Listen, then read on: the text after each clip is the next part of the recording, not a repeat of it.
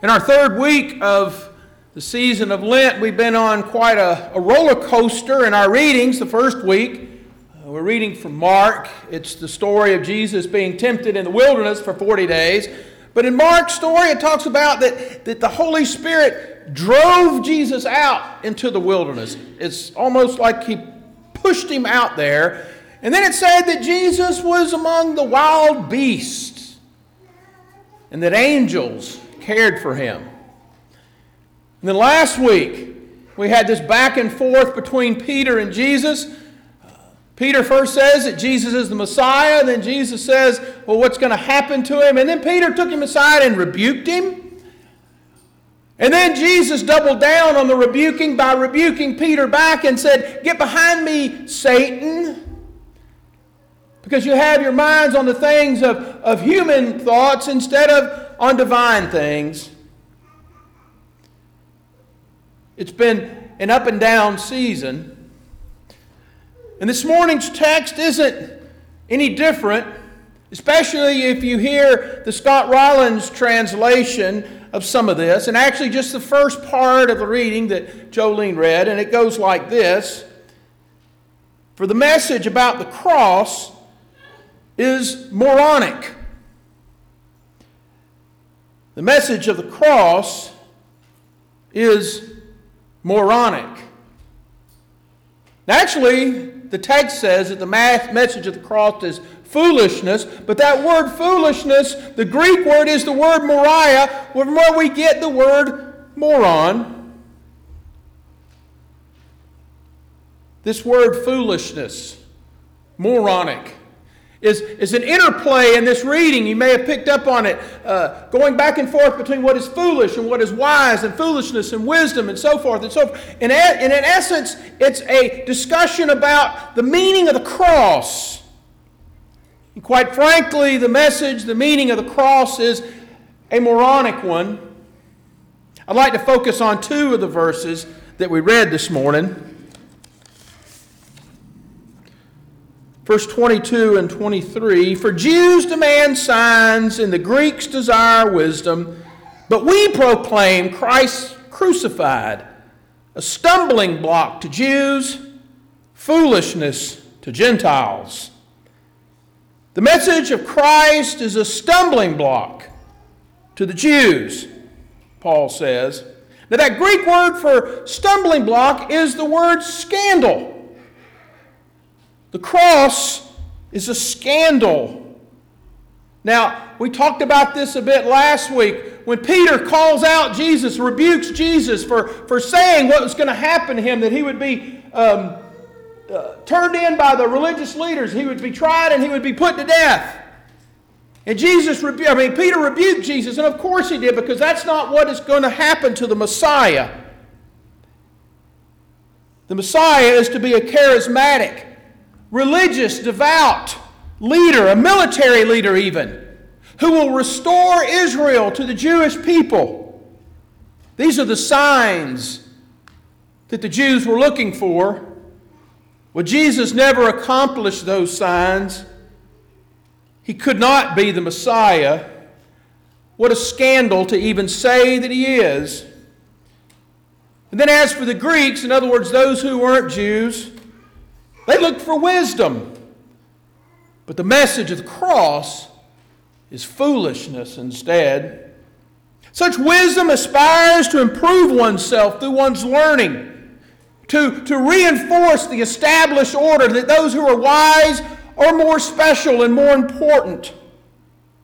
Always making sure of the firm boundaries of who is higher and who is lower, who is honorable, who is not, who is above and who is below. So for someone to be killed on a cross which is a very public and political symbol of shame and dishonor, cross reserved only for the very worst of criminals, in other words, those criminals who would dare be a threat to the Romans, to die that way was foolishness. Only a moronic person would do such a thing. And even though the cross is called a scandal and foolishness, it's still the most prominent symbol of our faith. Now, of course, what makes the cross so important to our faith isn't the cross alone, but it's the event of Easter that happened 3 days after the cross. Easter turns the cross from a symbol of shame and dishonor into a symbol of victory and glory. And so that's where we put our focus when we consider the cross. Not that it was a scandal, not that it was foolishness, but that it's a symbol of the defeat of sin and death. And while it's important to celebrate that the cross defeated death, I think it's important too that we remember just why the cross was and is a scandal and foolish. The cross was a scandal. The cross is foolish because this is not at all how the Messiah is supposed to live life. The Messiah, the leader. Well, leaders, they don't lead by doing the things that Jesus did. Leaders don't associate with people on the bottom, much less lift them up as people who matter. Leaders don't say and do the things that Jesus did to those on top, because Jesus did and said the things that upset those on top, the power structures, and then those powers turned against him. No, real leaders make sure that the right and important people always stay happy and always support them. That's how real leaders get things done. That's how leaders are effective change makers. And boy, the church, we sure love to live that way, don't we? Using Jesus as that model of success, the church focuses on making sure that the right people are happy, that everything runs smoothly, always with an eye on money and numbers. And as for the people on the bottom, well, those that we like to call the less fortunate, well, we want to help those poor people, so we want to give them some money to help their cause. But we certainly don't want to dirty our hands any more than that because, well, we're successes. We're not failures. And as for those who aren't like us, well, we want to make sure as the church that they aren't like us, so we make sure to let them know that they're going to hell. Or we want to scream that people that aren't like us are taking away our rights. Or we just ignore them. And of course, it's okay to do that because we know that Jesus is on our side and Jesus was the winner. All because of Easter. Let me give you an example before I move on. There's a friend of mine here in town. I've met her over different things that we've been involved in together. And she told me about herself a few weeks ago when we were texting. She grew up in southern Kentucky somewhere, and her parents are atheists. And she has grown up as an atheist. And she told me that all through her growing up in school, everybody let her know how she is going to go to hell. That's all she heard from Christians growing up. And so she has a strong antipathy toward most all Christians. It took her 4 years to tell me her story. She's bad. She's not of the winners. And yet, in the paper this weekend, she is quoted often in an article about immigrants and about their importance in our society. An atheist, lifting up those who are cast aside, whereas most of the Christians want to firm up borders and keep people away and out. But it's okay because Jesus is on our side. We're the winners. Now, of course, if Jesus was really a winner and a success in this life, as we often describe him, he never would have gotten into the mess that he got himself into. Because see, he did everything that winners aren't supposed to do.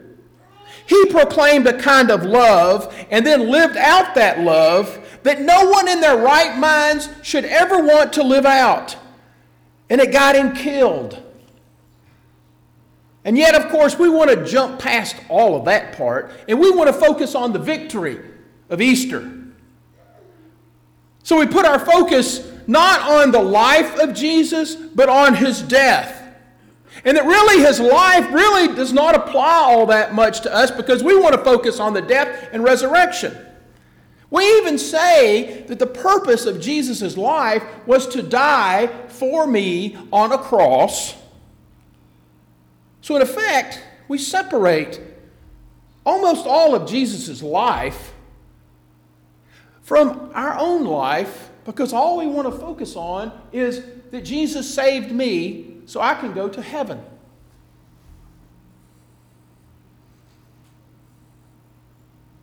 What am I trying to say? Well, I think it's past time that we, the church, return to living out the foolishness of the cross by following in the way of Jesus, which leads to the cross.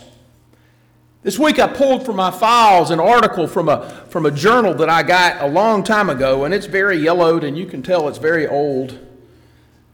But it's a great article that I hadn't read in forever. It was written by a lady named Kristen Bergeron. It's called The Foolishness of the Gospel, and in it she talks about the text that I read today, that we had read today, and then some other texts related to it. Well, in that article, she's talking about a group meeting that she was in. And in that group meeting, they were talking to a lady named Suzanne. Suzanne was a fourth-year medical student at the time. But before that, she had spent some time living in a group home called the L'Arche, L'Arche. I can't, it's French. L'Arche, the Daybreak Community. Now, this is a community that's intentionally created to bring together people with intellectual disabilities with people who do not have intellectual disabilities. And rather than this be a place like it's generally understood, is that the fully functioning folks are going to help out these poor disabled people, L'Arche, the Daybreak Community, seeks to affirm and to lift up the very equal validity of everyone, those with disabilities and those with not disabilities, and all of them are fully important in the life of the community. In other words, there aren't some who are better than any others. Everybody's just different. There's no less fortunate. Well, in this group discussion, Suzanne was asked this question after she shared about being in the Daybreak Community. The question was this: Suzanne, could you tell us who is your Jesus? And I'd like to read her response and then what the author said after that. It says that Suzanne thought for a minute and then she said, "My Jesus is the Jesus of the Beatitudes, the one who said, 'Blessed are the poor, blessed are the hungry, blessed are those who mourn.' And I look at that list and I know that that's not me, and it scares me." And then the author's writing now, this Ms. Bergeron, "And I felt like someone had let all the air out of my lungs because it scares me too. And I'd be willing to bet that it scares a lot of you too. I mean, it's kind of startling to live a good portion of your life under the illusion that you're doing everything right. You're grooming yourself to have a good, successful life, only to find out that God isn't looking for successes. God apparently would rather hang out with the hungry and the suffering and the weak." Who are the hungry and the suffering and the weak in our world, in our community? Who are those who have no voice and nobody cares that they have no voice? Who are the people that we kind of say really don't matter? Those who are the less fortunate. Who are the ones that our churched, over-churched society wants to call the sinners? If you're like me, they aren't the people that I spend my time with because, well, you know, I'm too busy, or I need to be spending my time with other folks, those who matter. If I'm honest with myself, I really just don't care about them because they're not winners. And well, don't we all want to be with winners? And all the while we forget the way that Jesus went, living the life that Jesus lived. Of course, none of that really matters at all if all we care about is that Jesus died on the cross for me. That's the only thing that really matters. As long as I have that personal relationship with Jesus, that's all I need. Because now I can take my life, my place among all the winners. And as for the cross, it's a symbol of victory. So I don't have to think about the notion that it's a symbol of scandal and foolishness. And so the more we, the church, focus on living life this way as the winners, among a bunch of other folks who are anything but winners, the more we disconnect ourselves from the way of Jesus, which is the way of the cross. And again, I want to read from this article. So what does all this mean for our lives? Well, it means that if we really want to know what it means to live by the cross, we had better drop whatever it is that keeps our lives walled off from the poor, whether it's money or comfort or family ties or race or education. We have to shake off whatever it is that creates the distance between us and those who are weak and despised in the world. Because whatever those things are that we cling to for security, whatever credentials we hold up to the world as a sign that we're one of the successful ones and not one of the failures, that we're one of the strong and not one of the weak, whatever it is that separates us from the poor is the same thing that keeps us from the cross. And guess what? What would we call someone who chooses to focus their life on hanging out with those on the bottom, with lifting up those who are down, eating meals with those who are sinners, being with those who we don't really want to give them the time of day? You know what we would call such a person? We would call them a fool. In other words, a follower of Jesus. And thanks be to God for God's grace and God's love. Amen.